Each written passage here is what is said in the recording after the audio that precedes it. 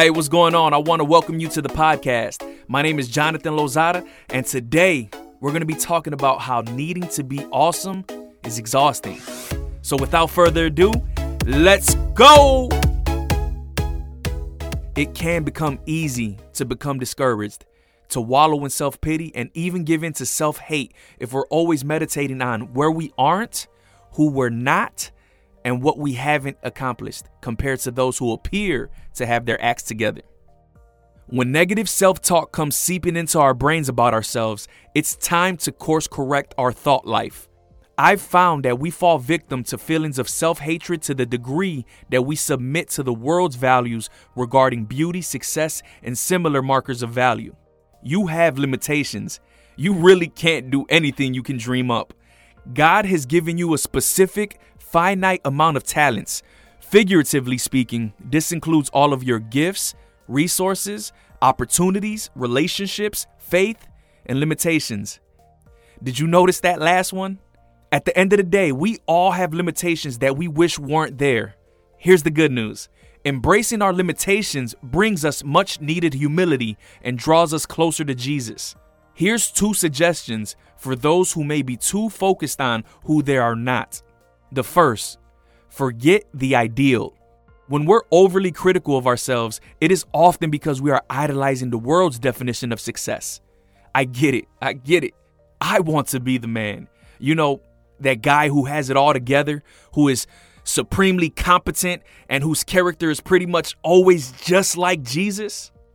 Idolatry much? But then I'm decimated when it turns out that I'm not the man and cannot command the universe to do my will.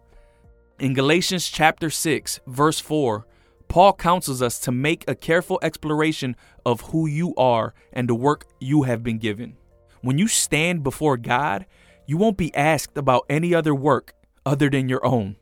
You haven't been called to everything. You don't have to do everything everybody else does. Even worse, the more stuff we're trying to be perfect at, the further our hearts tend to wander away from focusing on Jesus.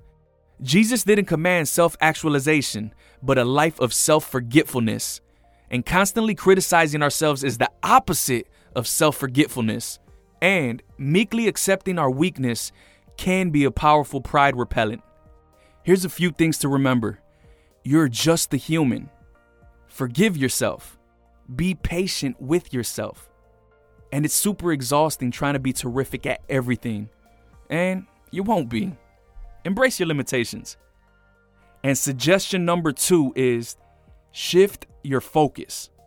When we're focused on what's wrong with us, we are not seeing what is right with Him. Worship is a formidable weapon against self-preoccupation. Praise God for creating you.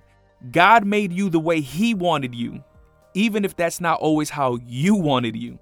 His highest purpose is not that you celebrate what you can do competently or better than others.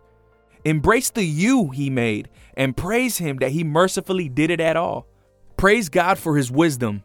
Instead of looking for things to exalt or lament about yourself, ascribe wisdom to your Maker, who sees the end from the beginning and knows how to get maximum glory from your life. Of course you're imperfect, but He is perfect at superintending your life. He placed you in your circumstances, no matter what they are. He will use little old flawed you to bring about His perfect plans. Praise God for His presence. God didn't spend much time building Gideon's self-esteem, but He did go with him to battle. God didn't give Elijah a particularly glamorous lifestyle, but He did go with him to Zarephath. See 1 Kings chapter 17.